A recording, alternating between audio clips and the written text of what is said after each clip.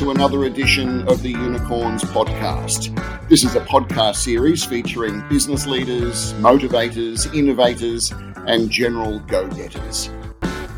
Today's feature interview on the Unicorns is with archTIS. It's a publicly listed company on the ASX with the code AR9. archTIS is a global provider of software solutions for the secure collaboration of sensitive information. The company's information security solutions protect the world's most sensitive content in government, defence, supply chain, enterprise and regulated industries. archTIS has over 15 years of experience delivering information security solutions within the highest security levels of the government and defence, as well as many big businesses. The CEO is Daniel Lai, and he joins me now.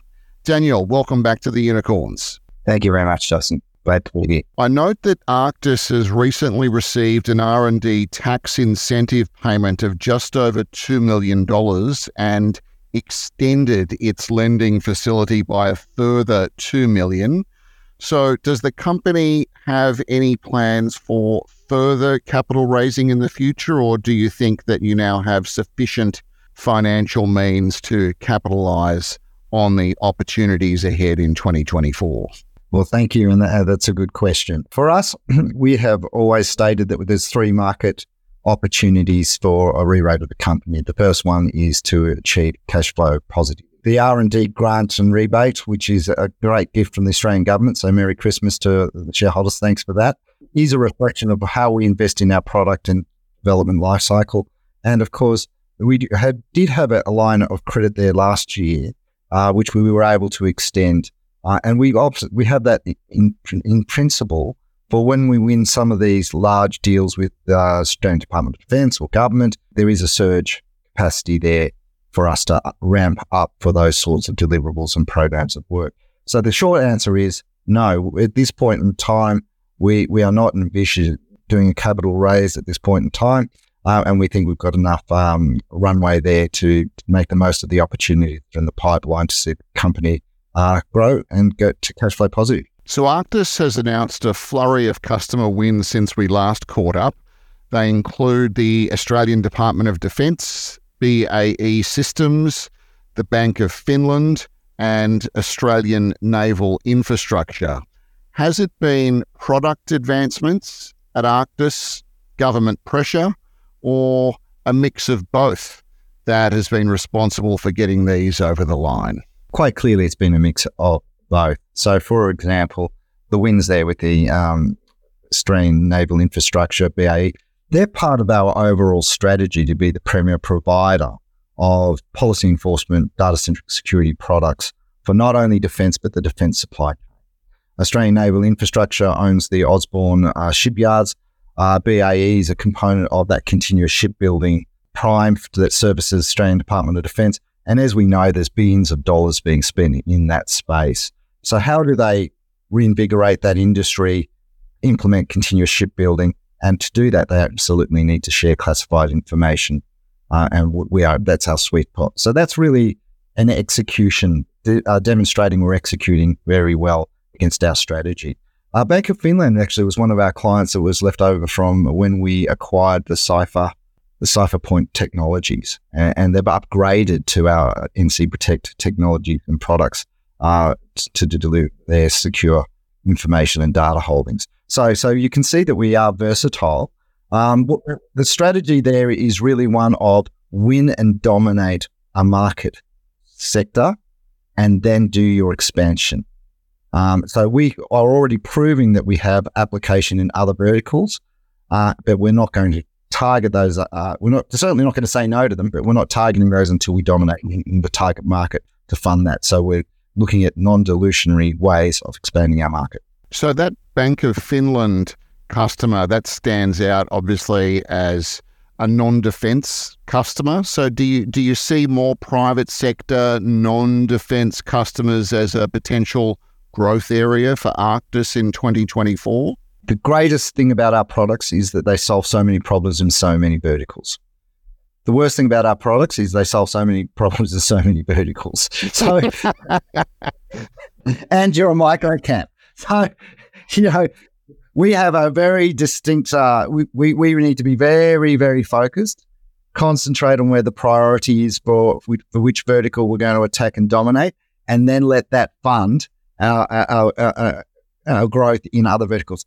Like, as I said, the Bank of Finland and other wins such as DHL and a whole range of other demonstrates that it's the technology is applicable to a global market and multiple verticals, but we've got to be very disciplined and win one space first before we do that. Otherwise, you can be a scattergun approach. You waste a lot of money in marketing and sales, and you're not going to, it's much further away from profitability. We saw the government's Six Cyber Shields initiative launched in late 2023, which highlighted the need for more sovereign capabilities, especially when it comes to cybersecurity. Is that something that archTIS specifically can capitalise on? Well, that's actually an excellent question, and of course we can. So there's about $586 million being in addition to the $2.3 billion that's already been committed to solving this problem and creating Australia as a world-class cybersecurity nation over the next 7 years. So that money is being spent over 7 years, that $2.8 billion combined. Out of those 6 shields, there's 3 that we are extremely well positioned to take advantage of. The first one out of those 6 is number 4, which is protected critical infrastructure.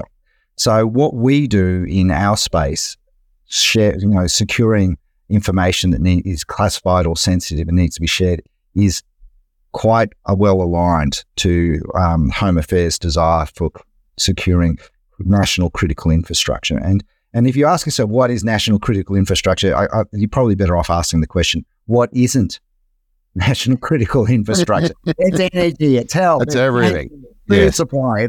And we are seeing that what we have built up with just-in-time delivery across the supply chain and everything else after COVID just doesn't work.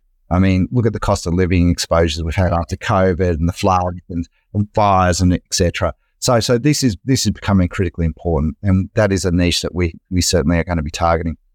Sovereign capabilities, we are a national sovereign capability. We're world-class, we're world-leading. We've been doing this a long time. We've got development labs in Melbourne, headquartered in Canberra. And finally there, the resilient region and global leadership component, that suits us to a T, because we're dealing with defence, intelligence, government-to-government information sharing and classified information, and most importantly, that mandated zero trust. There's lots of companies using that as a marketing gig now to try and get business, but we have been doing zero trust for 16 years and are a world global leader in data-centric security. And what is this all about? It's all about protecting the data, and that's what we do, and that's where we have a competitive advantage. And I think that what you'll find is that all of this ties back into, and yes, there's $2.8 billion over 7 years with the Australian government and the cybersecurity strategy. Just have a think about that now from a defence perspective. There is $15 billion being spent over the next 7 years for information and cybersecurity just in defence.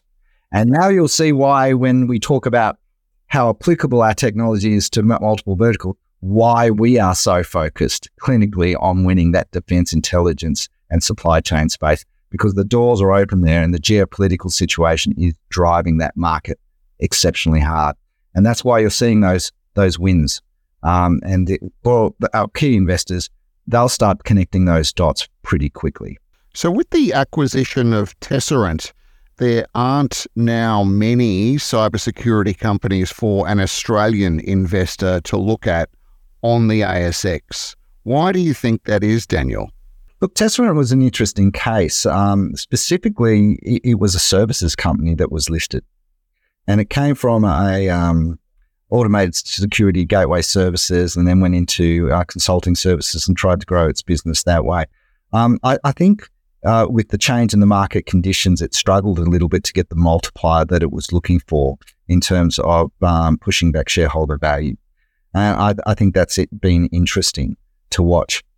Secondly, you're well exposed being an ASX listed company, and particularly for security. it's a growth market. There's absolutely no doubts about that. But it's much easier being private and concealing your clients and your revenues and your forecast. But for us, we're a product company and we do services, but we're services led for licensing of products. And that annual recurring revenue multiplier is what's going to position our business for strong growth. Finally, the goal has always been to develop an Australian cybersecurity company that can export globally and have a global marketplace. Now, that's why we have invested so strongly in the US and in the UK and other markets for that growth. And I, wanted the company to be available to Australian mums and dads and other investors, funds and so forth, to share in that journey with us. ARCTIS has both its US and Australian operations. However, you recently announced that your secure information collaboration and sharing platform for defence, Cogency, is now available in Europe. So what are your plans in this region? Again, this is tightly tied to that growth strategy to demonstrate a global market and growth. What's driving it? AUKUS is driving it. Let's be it's a good place to be. I mean, yeah. Look, you've got a market that is stagnant on the threat of recession constantly. But what you've got in defence is the fastest growing defence expenditure globally in the world, up to $3.2 trillion. Out of that $3.2 trillion, 54% of that money being spent comes from two countries, the US and China. That's what's driving it. Australia is behind out of six, according to Australian Strategic Policy Institute, we're behind out of 64 technologies that provide a military competitive advantage. We're behind in 44 of them. Out of the 19 identified AUKUS technology, out of the 23 identified AUKUS technologies, we're behind in 19 of them. So this ability to share information securely across not only the defence relationship between the US, Australia and the UK, but the ability to integrate a defence supply chain and sustainment of those military assets is critical. And we are in that sweet spot. So what's driving it? Well, Fujitsu run the secret cloud and the TS secret cloud for the Ministry of Defence in the UK. So we're well positioned there. They saw the product. They demonstrated at the largest UK military conference. We got such good feedback that they signed a reseller agreement. Dan, the end of the year is a great time to reassess things and to also look ahead. What is your summation of 2023, how it's gone, but what excites you most about the year ahead, 2024? Look, we've done some excellent work in 2023. We at the beginning of the financial year in June, we nailed a $4 million proof of concept with the Australian Department of Defence. That's been going well. We bagged BAE, we bagged Australian Naval Infrastructure. There's a whole range, Bank of Finland, there's a whole range of other customers. But what's been really impressive about that is seeing customers calling us now and onboarding. So that momentum is starting to build, and that's what's really exciting for the rest of 2024. So I'm seeing real momentum in the uplift and sales cycles of clients, and I'm seeing the size of those deals increase.